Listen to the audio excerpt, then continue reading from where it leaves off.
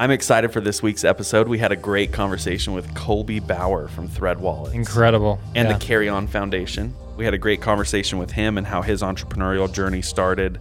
He had some really fun stories. He started doing backflips for the neighbors at age 8, getting money from them to do backflips. So he started as a circus act and grew his entrepreneurial journey from there. From there went into wallets and a cool foundation for Carry On. Yeah, it was an awesome conversation. I'm excited for you guys to listen. Here we go. Colby Bauer, we're so excited to be here, the Mr. Thread Wallets himself.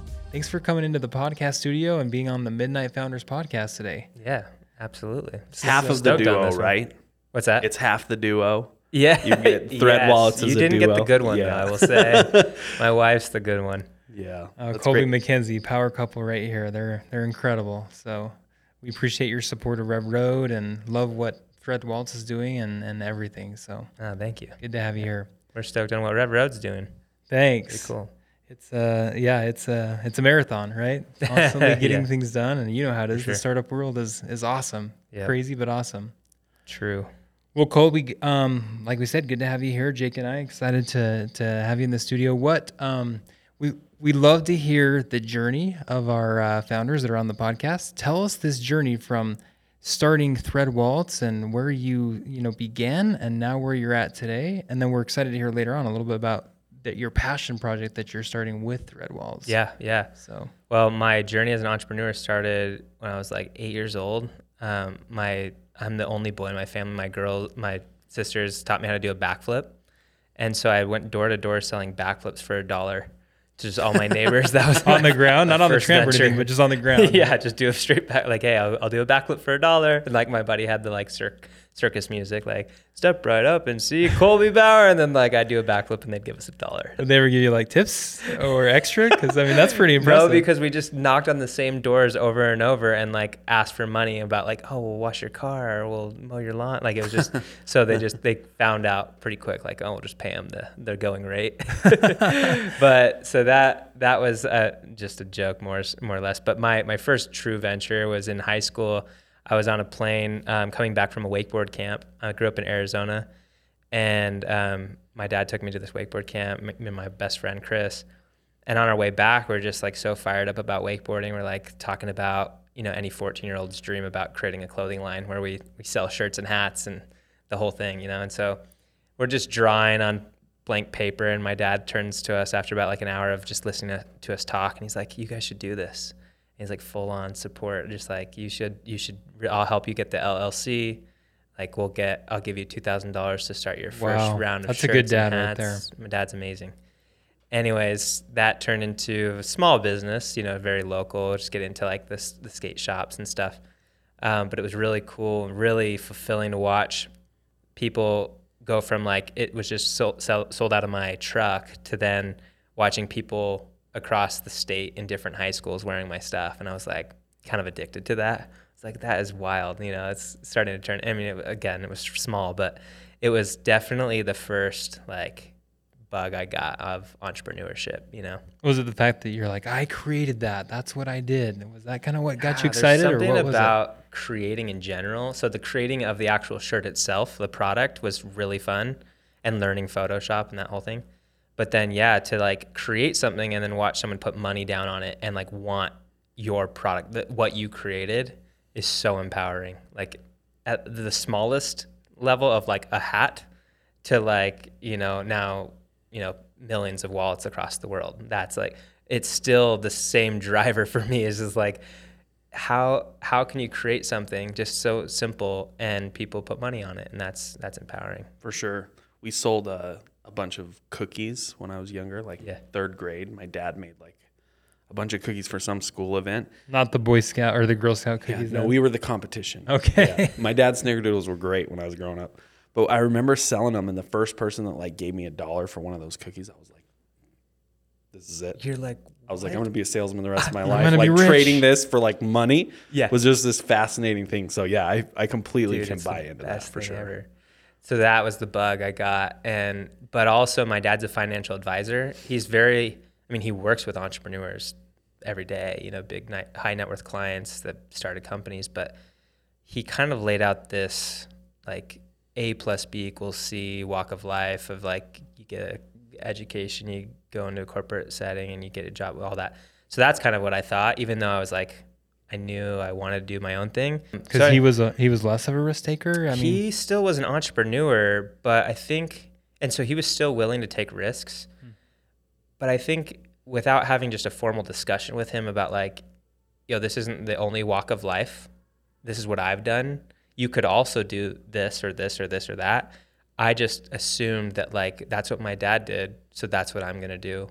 And it was like a door open because it was like, he's set up the firm and I come in as like young nepotiz and be able to like take over the clientele and that whole thing. I was like, oh, that's pretty enticing. The money's there.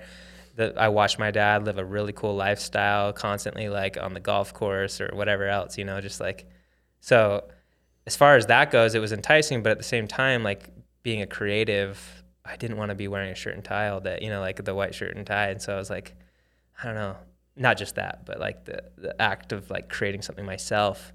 So I always use the analogy of like the gold mine. Like my dad says, here's the gold mine. I found the mine. Here's the shovel. All you got to do is dig. Like I know where it's at.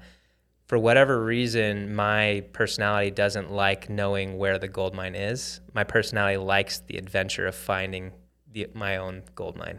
It's not even the gold that's like what I'm going for. It's more the journey, the unknown. That's what I'm like always chasing. I'm always chasing this question mark of like, what could this turn into, or like, and so anyway. Interesting. So the t-shirt company came and went. It's called Wakeology. So it was a wakeboarding brand, not a skate brand. Yeah, it was wakeboarding. Still around or no? Can I get a Wakeology shirt somehow? Dude, they're vintage now. Yeah, you got to pay a totally want one chunk of money for those now. I'm sorry. Yeah. But then through college, I was on the soccer team at BYU, and my good friend Garrett G, he started an app called Scan. Is this the same guy, the Bucket List family guy? Yeah, most people will know him as the Bucket List family now.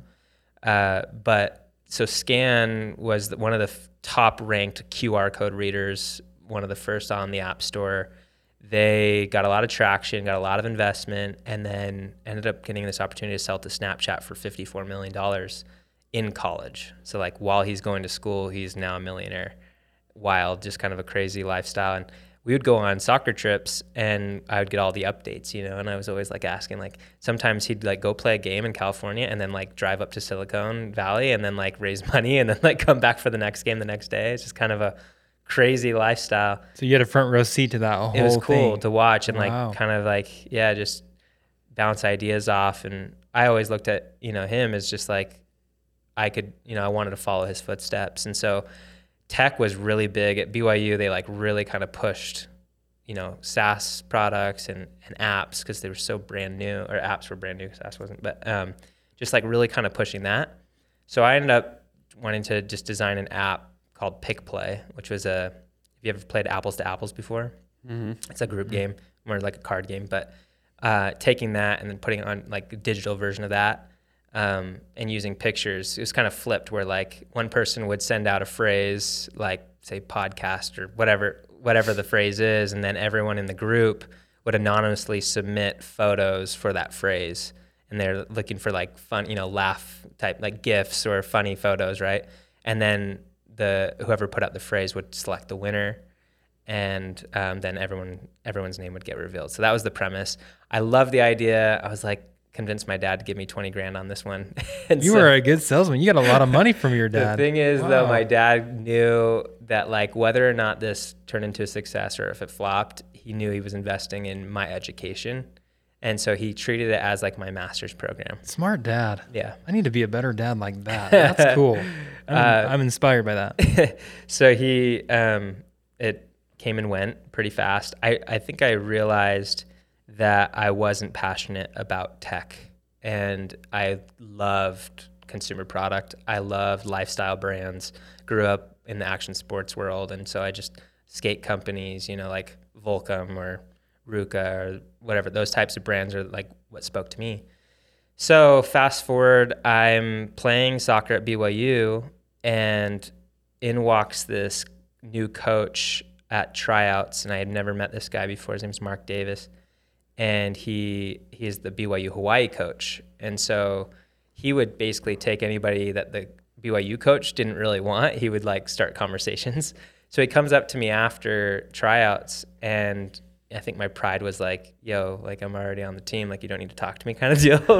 But he's like, hold on. Like I have an opportunity that maybe we could convince your coach. Maybe you could play at BYU Hawaii and BYU.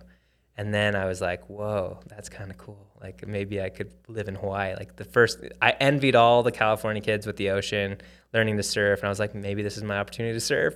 All you have to say is Hawaii. Right? Yeah. So 4 months after that, I'm living in Hawaii, and I have like 5 of my buddies follow. We're all playing soccer up there.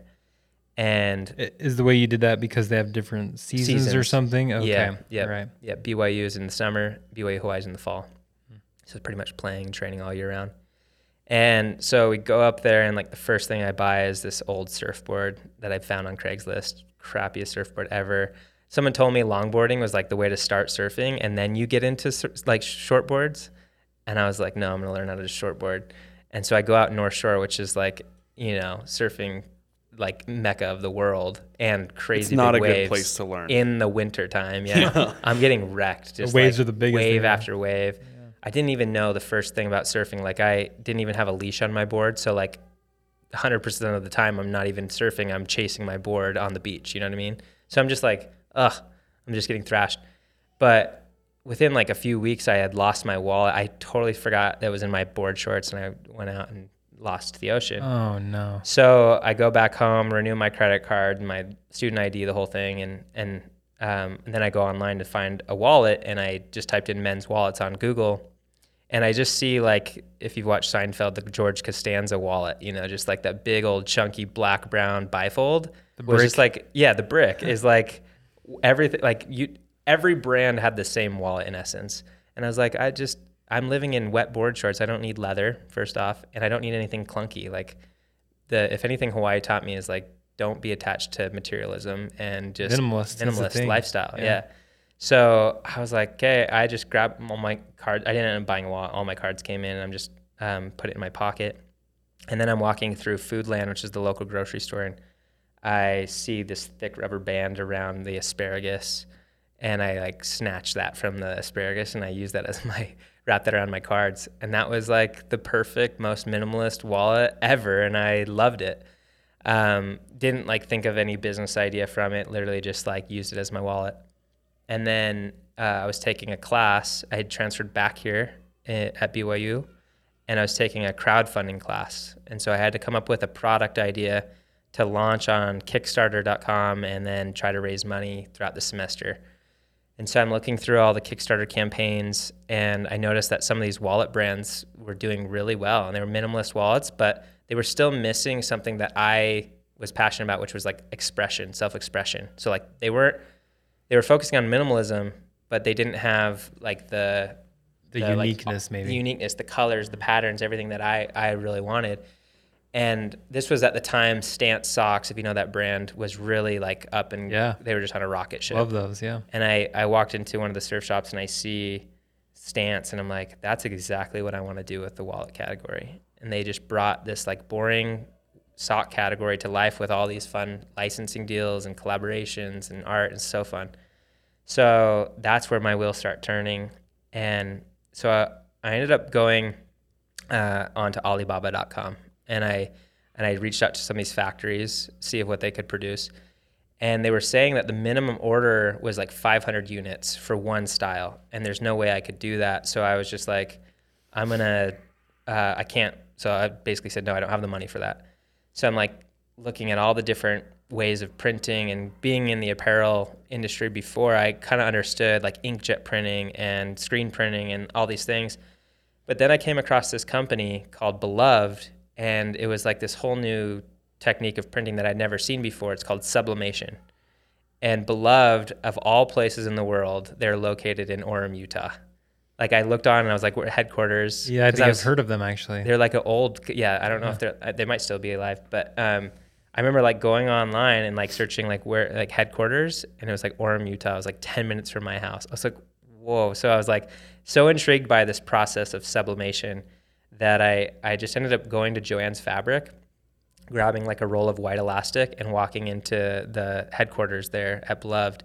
Did you steal that elastic off of the asparagus too? Or no? You'd moved on past the asparagus, right? Yeah, that was 1.0, and we're on to 2.0. Okay. So I go in, I walk into Beloved, and I go back to like where they're producing and fulfilling, and there's like 20 people just like working around, and I see this kid in the corner, and he's printing on socks, like just white socks. He would take a white sock, and then he would take this piece of paper with a pattern on it, put it over the sock, and heat press it.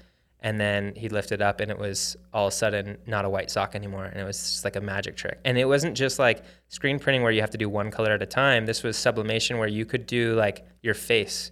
Like he was doing pepperoni pizza style socks. You know what I mean? It was just like stripes and polka dots and whatever. Anything you wanted. Like there's no minimums on color. You could do one, you could do 500. It didn't matter. So I was like, that is it. I was like, I'm going to see if, so I walked to this kid. I had my white elastic, and I was like, hey, I'm doing this school project. Can I try printing on this elastic? And he's like, yeah, let's go for it. And he didn't even like ask me who I was. I just like walked in. Sure, and, come on up, try it out. This is why you can do anything here, right? Yeah. So no, this is back in Orem. Oh, so you're back here now. Yeah. Okay. So we cut up some elastic. He grabs a print, and it's a poop emoji pattern, just like this repeating poop emoji. And he puts it over the elastic, and we press it. And before he starts to press, I'm like, yo, like this could melt everywhere. Like I don't know what's gonna happen. Like don't know what this material. He's just like, whatever. So he like presses. I was like, oh my gosh, I love you. And he lifts it up, and it's exactly how I wanted it to be. Like the color, the way it stretched, how like it looked quality. It didn't look like it was just like an iron-on print. You know, it didn't look too shiny. You know, it kind of just fit exactly like first try. And I was like, oh my gosh. So I had this like this poop emoji piece of elastic, but I didn't have a sewing machine, so I just like staple everything.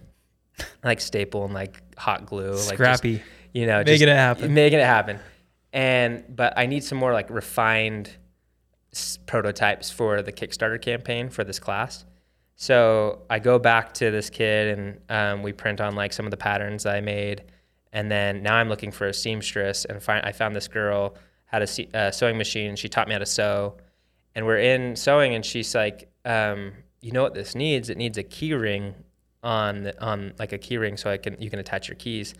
And I like, for a guy, like you tell any guy that, they're like, nah, no guy wants a key ring. Like this is front pocket wallet, no little dangly thing, nothing. Just like give it to me straight. And she's like, you know, as a girl though, like I use my I have to carry my purse everywhere. This could become the alternative to the purse. And she's like, if I could just like grab my keys with my gym pass, the whole thing, my lanyard, just walk out, I might take it. So I was like, oh, interesting. So I was like, sure, let's make one with a key ring. She grabs a headband from her doorknob and sews in a key ring. And later that day, I'm walking through Costco, and I like have my keys on this wallet, and I'm like, this is actually kind of sick. Like I actually like this. So I took a picture and I sent it to her. I was like, you're a genius. And anyway, long story short, I fall in love with this girl, and that's my wife, Mackenzie. And so from the very beginning of our relationship, we were sewing wallets together, literally from like day one. And we fell in love, got married within like 6 months. It was a pretty fast dating and engagement. But so we launched this campaign, and it raised like $2,000, like hardly anything. But my buddy Romy, he was on the soccer team. He's like, he had this idea for soccer socks, like custom soccer socks. He's like, we could use the same printer for the soccer socks, and we could go and sell it to like all the clubs in Utah and have their custom logo on it and everything. So he's like, I'll put in $6,000 of my own money, and we'll get enough money to actually get the printer and the heat press, all the materials and stuff. So he puts in $6,000 of his own money, get all that, and we fulfill all the wallets. There's probably like 100 wallets or something, like friends and family that backed the campaign. And so then we move on to the soccer sock company, and we order 500 socks, the minimum order from China, and they're halfway through production. And I go in at soccer just to practice, and I noticed that some of my buddies were using our wallets. And at first I just thought I thought they were just doing it because they're friends and they wanted to help us out. But I was like, oh, you're using it? And they're like, yeah, I love this thing. It's the best wallet I've ever had. And then like the other kid, like another one of the players was like, yeah, love mine, like pulls his out. And I'm like, what? So independently they were using your They were wallets, working. You didn't know that. Yeah. Oh, you're pulling yours out. Jake's got his right here. Right on. I love mine. Yeah, it's rad. Forever. It's awesome. And that's when like things started to shift in my head. Like, yeah, we didn't make hundreds of thousands of dollars on Kickstarter, but talking to these people face to face and them loving it was the validation that I needed to hear. And so I talked to Romy like that night, and I was like, yo, we might be going down the wrong path with socks. And just because of all the competition with socks, like you got big players like Nike and Adidas and all the soccer companies, it's like, that's just a headache. But and then your favorite stance, right? Yeah, part exactly. Of it too, Totally. But with wallets, like name one wallet brand. Like you can't, like there was one brand, Herschel, that had like a black wallet that was like really cranking through, and like Zoomies and Tillies and like all this. But other than that, like we could become the category leader in wallets, and who needs a wallet? Every single human being. So we're like, maybe that's our foot in the door. And so anyways. I love that you listen to the market so closely on that. We had to were kind of watching. It kind of was a hard decision to make though, because we had already said go on production with the socks. And so they were halfway through production. So we reached out and we're like, yeah, we might need to cancel. And they're like, well, we're halfway through production. You won't get any of the socks, and you've already paid 50% up front. And so we're like, oh, we just lost like $2,500 or something, like, and that's a ton of money for us as college students, like, oh man. So Romy and I were like, let's just go full on. Let's cancel this thing and go straight for the wallet category that we believe we can be the leaders in. So Romy is one of those players that played in Hawaii and BYU. So we made 1,000 wallets, like his wife, my wife, we're all like in the room, just like packing, sewing, like made 1,000 wallets before we all left for Hawaii. And we filled this like big old suitcase with 1,000 wallets in it. And we get to Hawaii, and I told Mackenzie, I was like, my goal is to sell all of these. By the end of the semester, I will have sold every single one of these wallets. She's like, all right, let's do it. And so fast forward through to November, I have less than 1 month left, and I had sold 0 wallets. Oh no. Had you tried? Dude, I was just so focused on surfing and skateboarding. Yeah. You forgot about it. Like the last thing I want to do on weekends in Hawaii is go try to sell wallets. You know what I mean? Everything shuts down in Hawaii at like 4 p.m. Dude, it's so true. that everyone can go surfing. It's so true. Yeah. It's like, they're not in it for business. They're in it just to like, yeah. So the lifestyle out there is so lifestyle. Cool. So great. So in the same, I was like, no. But I was like, dude, we have all of these wallets. What were you charging, or what did you want to We charge didn't even them? try selling them. Like we did 0 work. And so they were still locked in the suitcase. They were literally like not even packaged all the way. Like we had the packaging in one suitcase and then the wallets in there, and we're like, hey, we should package these and try to sell them. So I walked door to door with Mackenzie and Haleiwa and walked to like every surf shop along the way. There's like 5 or 6 of them. And we walk into like the biggest one in there. The buyer's there, and she lays out all of them on the counter, and she's like, oh, these are kind of interesting. And she's like, and you guys are local? And we're like, yeah, we're local. Like playing the local card. Not locals, by the way, can't claim that. But she's like, like kind of thinking about it. And a customer walks in and buys a swimsuit, puts it on the counter. And the customer goes, oh, what are these? And she's like, oh, these are thread wallets. They're like an elastic wallet. They're waterproof. You take them to the beach, whatever. And she's like, oh, they're cute. I like that one. I'll take that one. And I'll take that one for my husband. And she sold 2 on the spot. And I was like, the customer walks out, and I was like, see, they sell. And she's looking at them just she's like, buy. We'll take 20. And I was like, all right, there we go. So that was like another step of the validation for us. You should have planted that in every store you went to, right? Yeah. Hey, come plant a buyer. I know. I was thinking about that. That's your sales strategy right there. So we sold 20 wallets out of 1,000. So we still got a ton left to sell. And we were like, you know what? Who knows if we're going to even do this wallet thing? Let's just try to liquidate. Like, who cares? Sell them for $1 a piece, And so if they buy 2, you'll do a backflip. Yeah, exactly. A wallet with a free backflip. Love it. Free backflip. And so we found out about this farmer's market on campus, and we signed up, got a table. I'm not kidding. Kenzie is the best salesperson ever. Like, I was kind of nervous about it. I wasn't really like proud of the idea. It was just like a simple. I could see that about her, actually. She's like really just personable. Got it down. It's like, oh, I love your shoes. And the next thing you know, you're buying 5 wallets. Like, she's got that down. So I watched her, and we had listed them. It was like right coming up to Christmas. So it was like stocking stuffers and, like these gifts. It's like a perfect price point, $15. But we knocked it down. If you followed us on Instagram, we'd sell it to you for $5. So literally, like, people were just loading up on these for Christmas gifts. So we sold like hundreds of these like within the first few weeks. Cool. And so we had like 2 weeks left. We ended up getting through like 600 or 700 of them, and then like left them for our friends to sell. But during this time, it was so crucial in this for both Mackenzie and I to feel validated that it could work, that people liked the product, and to have this like face-to-face feedback was so crucial, because you could hear them, like the dialogue between them and their friends, like, oh, that one's cute, or I think someone would like that one, or whatever, you know, like, or questions they'd ask, like, will my cards fall out? You know, those types of things. That's like the stuff that, okay, we can market. We can do, we did a roller coaster approved wallet. We went on the New York roller coaster with a wallet around our hand, and like, it was just flopping everywhere, no cards fell out. So that was like one of those things we responded. Oh, cool. Those types of things. I was super stressed about it with my first one. Like, this one has a bottom to it, the one I have now. But the first one was just the band. Right. That was one of my concerns for sure. Yeah. Yeah. It's like everyone's first question. Yeah.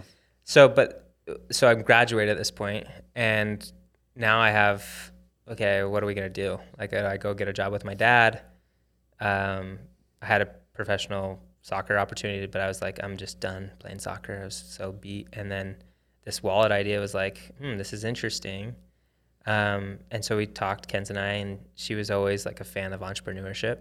She didn't study business. She studied like peace studies, you know, like conflict resolution. But she was like, wow. Anyway, she was like, let's crunch some numbers. So she like sat on the edge of the bed and she's like, if we sell 5 wallets a day, we could make 60 grand this year.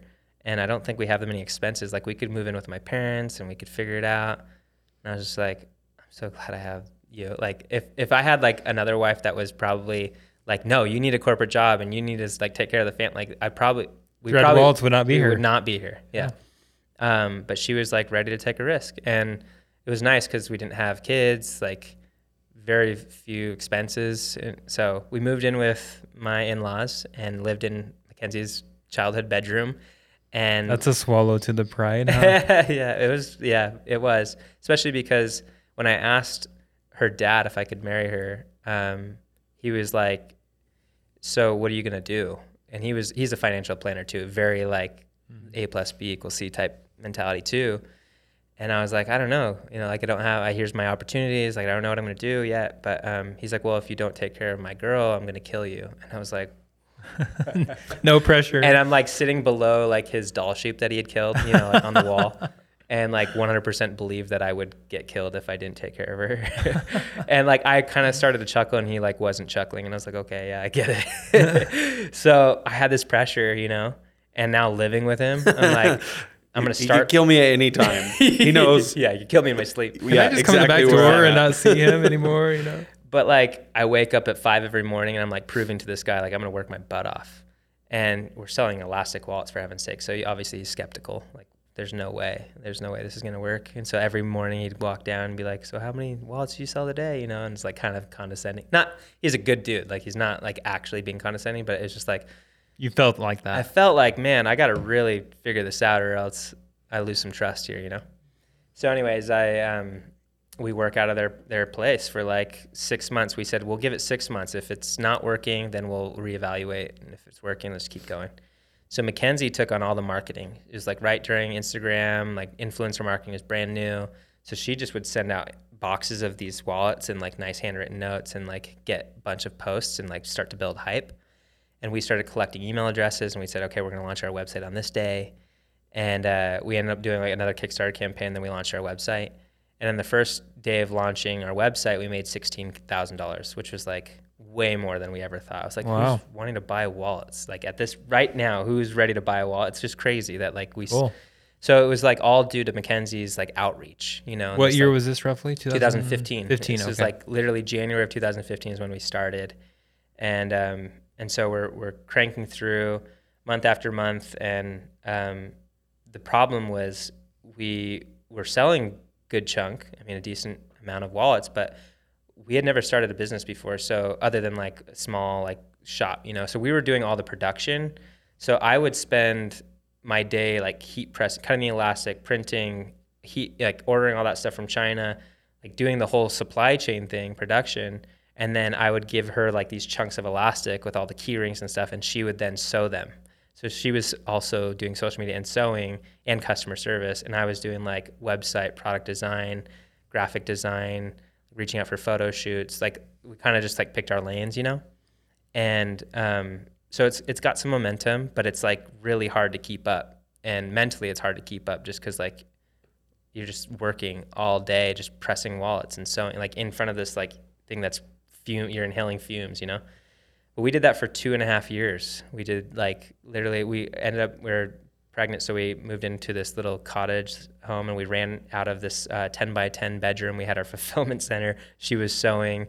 I had the printer and there was like all just like barely, we were just crunched in there. And we made it work. But so first year we did $150,000, which was like more than double than what we even thought, you know? That's amazing. And so it was really like, even 150,000 was way more than I ever thought. So you could consider that a hobby, not really a business at this point. But for us, this was like a business. And this was like, we're making money and we're able to pay ourselves now. Because at the start, I was coaching soccer camps and she was teaching online at BYU Hawaii and she was babysitting. So between the both of us, we had 3 jobs and then Thread. And then at 6 months, we were able to start paying ourselves. So we're like, no, this is not just a hobby. Like this is providing for our lifestyle. And so it just kept ramping up. Second year, we made $250,000. And you could call that pretty rapid growth on one hand, but you could also call it like pretty like easy, you know, like pretty slow at the same time. But it was enough, right? It was like, solid. Well, it's something, you know, Yeah. and it's working.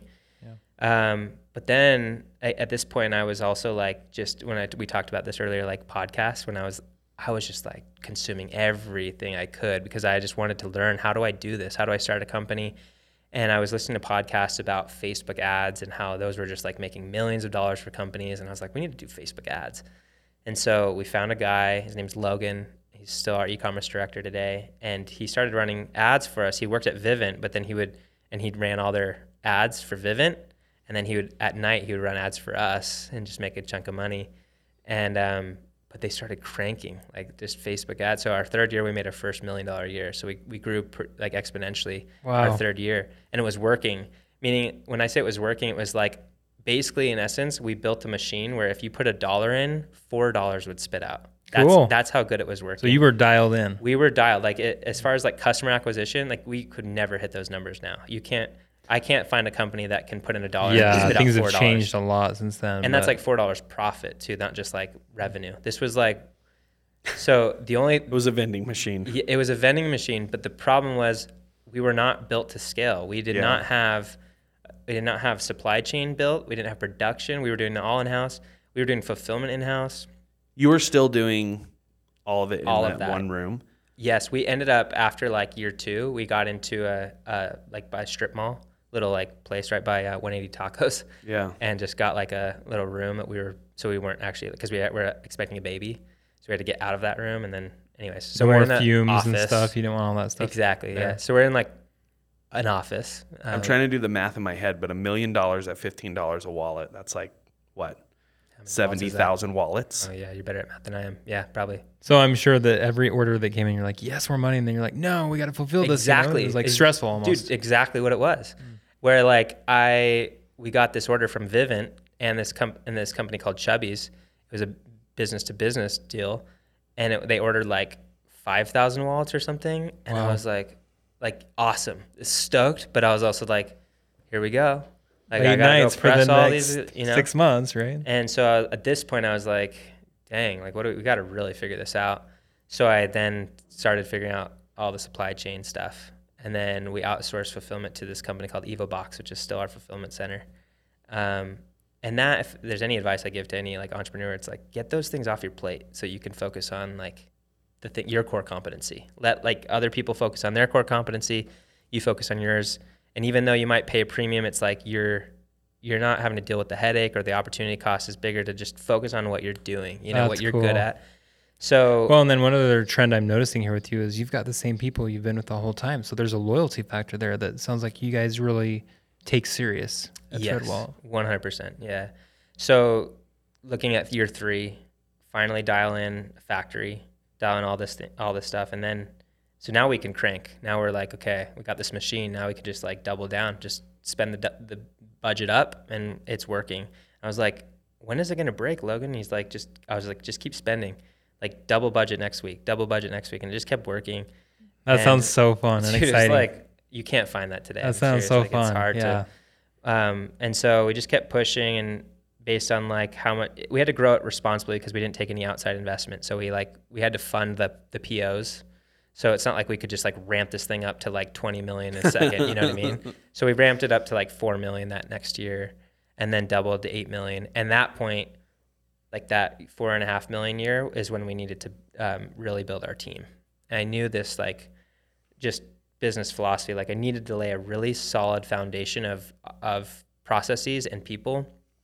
And my thought process during this time was, we don't really have the money to go afford like a major salary. You know, like if I wanted to build an executive team, I can't just afford like 5 big salaries.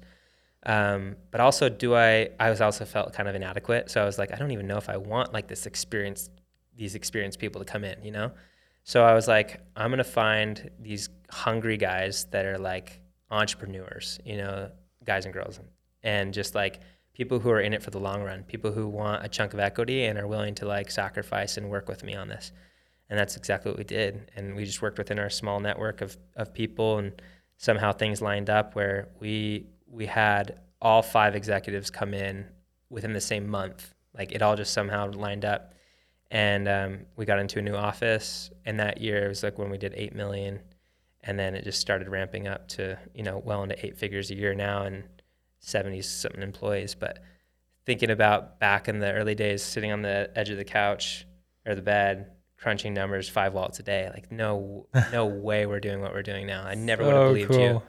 And how's your relationship with your father-in-law now? Yeah, it was always like, as every time we'd get more sales, it was like, oh, this is actually working. And I was like, haha, proved you wrong. No, but there's a payday for you right awesome. there, right? Yeah. So yeah, it's just awesome. We're expanding our product line now. Amazing team, absolutely amazing, and just based here in Provo, and love what we do. Like we don't see an end to it. We just keep going.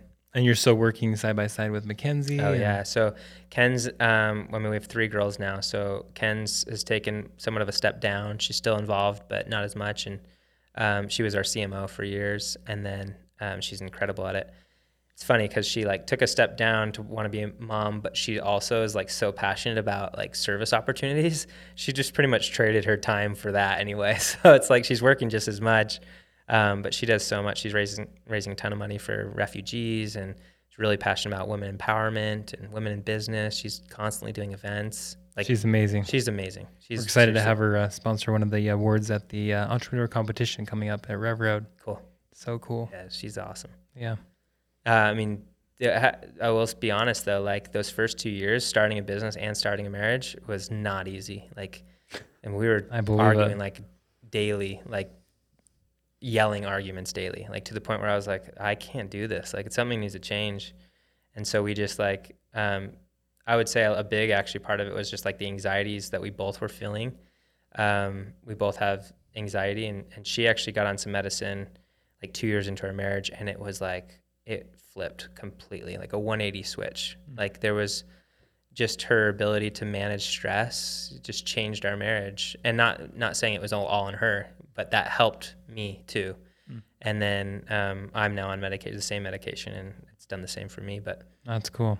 Yeah, that was not easy. It was very, very difficult. I mean, my anxiety, like I hold it in my stomach, and I'd wake up with just knots in my stomach, and it would just progressively get more and more painful through the day, to the point at night it was just like paralyzing. Like I just had to lay down, and it just sucked. But I mean, it was all worth it, you know. And I would say the things that we learned being in business together, being able to learn to communicate and take critique and all those things, that's only bettered our marriage. It was just really hard to get through.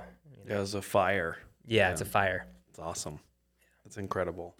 Well, I've been a fan of your products from the very beginning. Kelsey, actually, my wife, she has 2. She just bought one of the like, I don't even know what to call it. The bags. Crossbody bag, yeah. Yeah, she loves that thing. Oh, awesome. So we bought that a couple months ago. Oh, cool. But what's next? What are you working on right now? With Thread, it's just product expansion, sales channel expansion. So we're into some major key accounts now, like, Zoomies and Tilly's and REI and Shields, those types of accounts. And then, there's a lot of expansion there. But one thing that Mackenzie and I along the way, we always treated God as our business partner. And he's the best business partner to have because he can read the future. But he always lined up things, and we always said, like, if we're given so much, let's keep trying to give back where we can. And so along the way, where it wasn't a ton, we would try to give, whether that's like product or some cash donations to organizations we believed in. And we realized, like, we would love to start our own thing eventually, and we didn't know when that would be. We felt like if we really wanted to drive impact, we had to like narrow our focus. We couldn't just be like kind of spreading too thin. And so I always thought, like, for years I'd pray about this, like, what's the thing, what's the one thing that we're passionate about? And I'd always have this answer, like mental health and addiction recovery, because my mom's an addict. She's been an alcoholic my whole life. She's been sober for 2 years, so she's doing awesome right now. Congrats. Thanks. Yeah, I'm stoked for her. And then just watching that all rooted in my uncle committed suicide because of severe OCD and depression. So like how that affected my mom to like pick up alcohol, and then watching that affect me and my anxiety and my sisters and so many other things that come from addiction and those trials that affect mental health. And so those things would come to my mind, but I always was resistant because I was scared. I was so emotionally triggered by the topic that I didn't want to be close to it. So I ended up just like kept kicking it down the road. But my mom's addiction just got like so bad. So like 2020, she lost her job, and she just got in this like really bad binge cycle where she'd be found like on the streets passed out, or like in a grocery store passed out, like daily. I get a call from the cops or whatever. She ended up like breaking her arm, like completely from her elbow. It was like completely hanging. And then she broke her rib. She was passing a kidney stone. Her face, she had fallen on her face, so her whole face was like black and blue. This was down in Arizona? This was in Utah. This is here. Okay. And so she's kind of like living at my grandma's, but then my grandma was like, you got to come get her out, And then she would like jump to my sister's house, and then she just exhaust that. And so now she's homeless at this point. And I'm like, when is this going to end? Like, she's either going to die, or hopefully she gets thrown in jail and like sobers up. But like, there's nothing we can do. Like, we're so, like, we just felt helpless. And that's when my anxiety was just out of control. It's probably so hard to see that, wasn't it? Oh, dude, like picking Addiction's up your mom. so hard. Yeah. It really is. Like, I had to pick up my mom from like the streets within this, like covered in her own feces, and then what do? Drop her off at a homeless shelter. Like, okay, where's the hope in that? And so like, you're just constantly like, I had 3 panic attacks in like 1 week, and I was like done. And during this period, I'm like, okay, I need to get some clinical attention. I need to see a therapist, get on some medicine. That's what I did. But I was also like, I need an outlet, and skateboarding was like my go-to. We have a little half pipe in our office, and I'd stay up till like 1, 2 in the morning with friends, just skating like all night, just trying to like get my mind off of it. And that was therapeutic for you, probably. Yeah, the action of progression is very therapeutic. Feeling like, okay, you're not stagnant. There's something that you can control, and you're moving forward. That was really therapeutic. But then also the community around skateboarding was therapeutic, because like you skate for an hour and a half, and then you talk for an hour and a half, and it's just like. And skaters, they pick their own family. It's not like a team sport where you kind of just like you're thrown in with a team. It's like you create your own team. So a lot of these guys are misfits. A lot of these guys are dealing with similar things, and so you can like really connect on that level. I'm not a skater myself, but my son is, and I'm learning they're very united together. Yeah, and they've got each other's back. 100%. And they do that almost in an unspoken way. Yeah, it's been really interesting to see that. Well, there's a mutual respect, an immediate respect that you're skating in general. You have to earn some of it. Like at a skate park, it's not like you can just be welcomed as a skater or like the local crowd. you have to like really earn. You can't walk up with a skateboard on your shoulder. Like, you have to like throw a kickflip. Yeah. No posers allowed, right? There is like a level of, it's like the most inclusive, exclusive group in the world. It's weird how it works, but interesting. They want to see you wipe out hard one time doing a cool trick, and then you're in for life. They respect slams for sure. Yeah. Right. And the fact that you're out there. But so during this time, I'm skating a ton, and this whole thing about like, when is this going to end? Why is my mom still suffering from this? Like, is there an end? What am I supposed to learn? These questions keep coming to my head. And finally, I lean into, okay, I'm going to do this nonprofit. I'm going to give back in this topic. This is where I can help kids. This is where I can help adults. I can help people to just, find some relief through action sports, build character, learn some of these life skills, these mental skills like resilience, because you're going to fall on your face in skateboarding, like those types of things. So how do I combine mental health with action sports? That's the premise. And so during this time, it's 2020, we are running a campaign at Thread called Carry On. Carry On we just did this really cool video series about some of our ambassadors and like how they carry on. We're speaking to the world because like at this point, everyone needs a message of let's carry on, let's keep pushing. And so we're trying to give this back to our community, and it's resonating with me, this carry on narrative of like progression. And when you're at your lowest of lows, carry on makes sense. And when you're at your top of your game, carry on means keep going, progress. It always is relevant. And it's relevant as big as like, okay, you lost your dad, or your mom just got diagnosed with cancer, or your parents get divorced, to like, I'm trying to learn how to kickflip in my garage. Like, it's as big or as small as that. And so carry on is always relevant to any human. And I was like, this is the hero slogan. This is where carry on is Thread's hero slogan. Just so happened to be that we're selling carry goods and accessories. So there's the play on words there. But and then it all starts to get unraveled. The carry on foundation is where we can focus, and mental health through action sports is where we can focus. So that's what we do. The Carry On Foundation was formed 4 months ago. We built a skate park in Lehigh, and we've had about 90 kids roll through the programs already, and all word of mouth.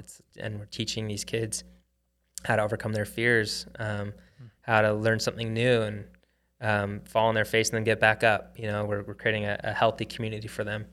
So that's what we're doing. The next steps in that is, it could be massive. We want to get into all action sports like surfing and snow sports, skiing, snowboarding, outdoor recreation. There's so many natural lessons that are kind of just baked into these disciplines that we can just really be intentional about teaching kids, So that's my lifelong pursuit. That's what I'm going to focus on for the rest of my life. Thread also is just they work hand in hand. So your face just lights up when you talk about this. It looks like you're very passionate. I'm very passionate about it. So how do people help? How do we get involved with Carry On, and what do you need help with? Oh, well, so we're building. Thanks for asking. We're building an indoor skate park in Provo, Utah, right now, a full size skate park, and that will be the first like full size facility. And so we're trying to raise $250,000 for that. So you can go on carryon.org and donate. That would be awesome. Or if there's any other creative ways to give back in that way, that's where we're at right now. The program will sustain itself, which is nice. So once the skate park's built, we don't need to raise any more money to keep that operating. And so we can kind of rinse and repeat and build skate parks across the country or even the world, and then get into the other disciplines. So it's how will it sustain itself? How have you built that model? We charge for the programs. So any kid that comes through, if they need to be sponsored, we have organizations that will sponsor, or we will sponsor, but it's a paid program. So cool. Yeah. So if companies want to sponsor a kid that's going through the program, Exactly. do they get on carryon.org as well? Yep. Okay. If there's companies, They have that option as well. exactly. And anyone can do it, right? Yep. Yeah. So cool. Yeah. It's awesome. We're stoked. Heck Thanks for yeah. asking those questions. Yeah. Yeah. Well, you talked about some advice. You talked about your journey, and you talked about what you're doing. That's your passion play right now, right? What we always ask this question, right? So what is it? What's the moment or the crazy story you have that reminds you, wow, I'm a midnight founder? Meaning, you're up at midnight, maybe doing some crazy thing you had no idea that you would need to do when you started this business. You think of a fun, crazy story that comes to mind? A story that you'd say that like when I was actually up at midnight, is that what you're Maybe, saying? or you're just cranking so hard, you're like, wow, it's past midnight, and here I still am working away, or early in the morning, or whatever. I just did that math. He did 2,000 wallets a day. 2,000 wallets a day. Bedroom. Yeah. That's the year you did a million or 10 million or whatever. That's a story in and of itself. 70,000 wallets it's 67,000 wallets, but it's like 2,000 a day. It's crazy. I never done the math. Yeah. I did end up hiring like my brother-in-law stepped in, who's now our CFO. So he was like, he stepped in to help me do some of that. And then there's our cousin and two of her friends started stepping. So I wasn't doing this solo, but there's got to be some crazy stories from that year though. Oh, dude. Like 2 a.m. you're drinking a Red Bull trying to crank out your 2,000th wallet. I realized, obviously you're burning the wick at both ends, but I was at that time in my life, I was a morning person. Yeah. So I would wake up at like, not kidding, 4:30, and that's not like to beat my chest. That was just like, I felt like if I needed to start my day right, I needed to like, I don't know, like work out, read scriptures, educate myself, and then get going on work. And I just felt like, okay, I need to wake up early. And so I don't know if midnight, there's obviously days where I was up till midnight, but I was more of a morning person. And that moment when I had, this was like a funny visual, I just was like, we had this order from Vivint, and I was heat cutting all the elastic by hand. It's just like this little blade, and you just have to pull. And then I was like, I need to find an automated way to do this. So I found this little machine from China, and it got shipped to our house on this like crate. And I'm like trying to figure out this machine in my driveway, and it's about to rain. And I'm like, oh my gosh, like you can tell the storm's coming. I'm just like sitting there, like so frustrated, but I'm like happy because we got this order, but I'm like, I have to finish this in like 3 weeks or whatever. And like, oh my God, there's like a week, I can't remember. And so I was staying up late. I was trying to figure this out. And every time I just pull tarp over it. And so it would be protected. I was like, literally, we didn't have this new office at the time. We were kind of in this transition. So like trying to produce these wallets in my driveway, like with this new machine from China that like has no English on it. And I'm like trying to figure it out. And I'm just like, I have a week left. And I remember like I finished like the day of, I was supposed to, and I delivered them, and I didn't eat like for like a day, like a full day or 2 days, my stomach and the anxiety. So I was like, my stomach was it was the worst my stomach has ever been. I felt like somebody was literally just like poking a knife in my stomach. And we were going to the Neil Young concert that night. And so I went with like my whole family. We went to this Neil Young concert, and I was just like, didn't enjoy it at all because I was just like sitting there like in pain, and like sitting like this, didn't even like look up. I was just it sucked, but I was like also so relieved that I finally got that order done. But dude, that one sucked. The neighbors are like, what is up with our neighbors over there? What's going on? What is that on their driveway? Some Walter White shit. Yeah. Don't ask questions over there. Exactly. It's covered with a tarp during the day, and it's only happening at night. We've already talked to the HOA. They're good with it. 4 a.m. Colby's out there uncovering the thing, like on over there? chopping stuff up. Yeah. That's cool. Well, we talked about Carry On and how to reach out to Carry On, Thread Wallets. Where do we reach out to Thread Wallets and order more product because they're amazing? Yeah, go on threadwallets.com. Follow us on Thread Wallets on Instagram. And if you want to reach out personally, LinkedIn is where Ken's and I usually spend most. I don't have any other social media other than LinkedIn. Or you can email me, Colby@threadwallets.com. Cool. Yeah. Colby, it has been a pleasure to have you here. Thanks for taking some time with us. Honestly, it's been great. Thank you. Yeah. Good luck with everything and the growth, and Carry On and everything you're doing. Yeah. Thank you guys, and carry on. The Midnight Founders Podcast is a podcast about entrepreneurship that is hosted by CB Vault and Rev Road. CB Vault is the entrepreneur arm of Central Bank. And Rev Road is a venture services firm where companies come to grow. Thanks for listening to us. You can find us on Apple Podcasts and Spotify, wherever you listen to your podcasts. This is AJ and Jake signing out.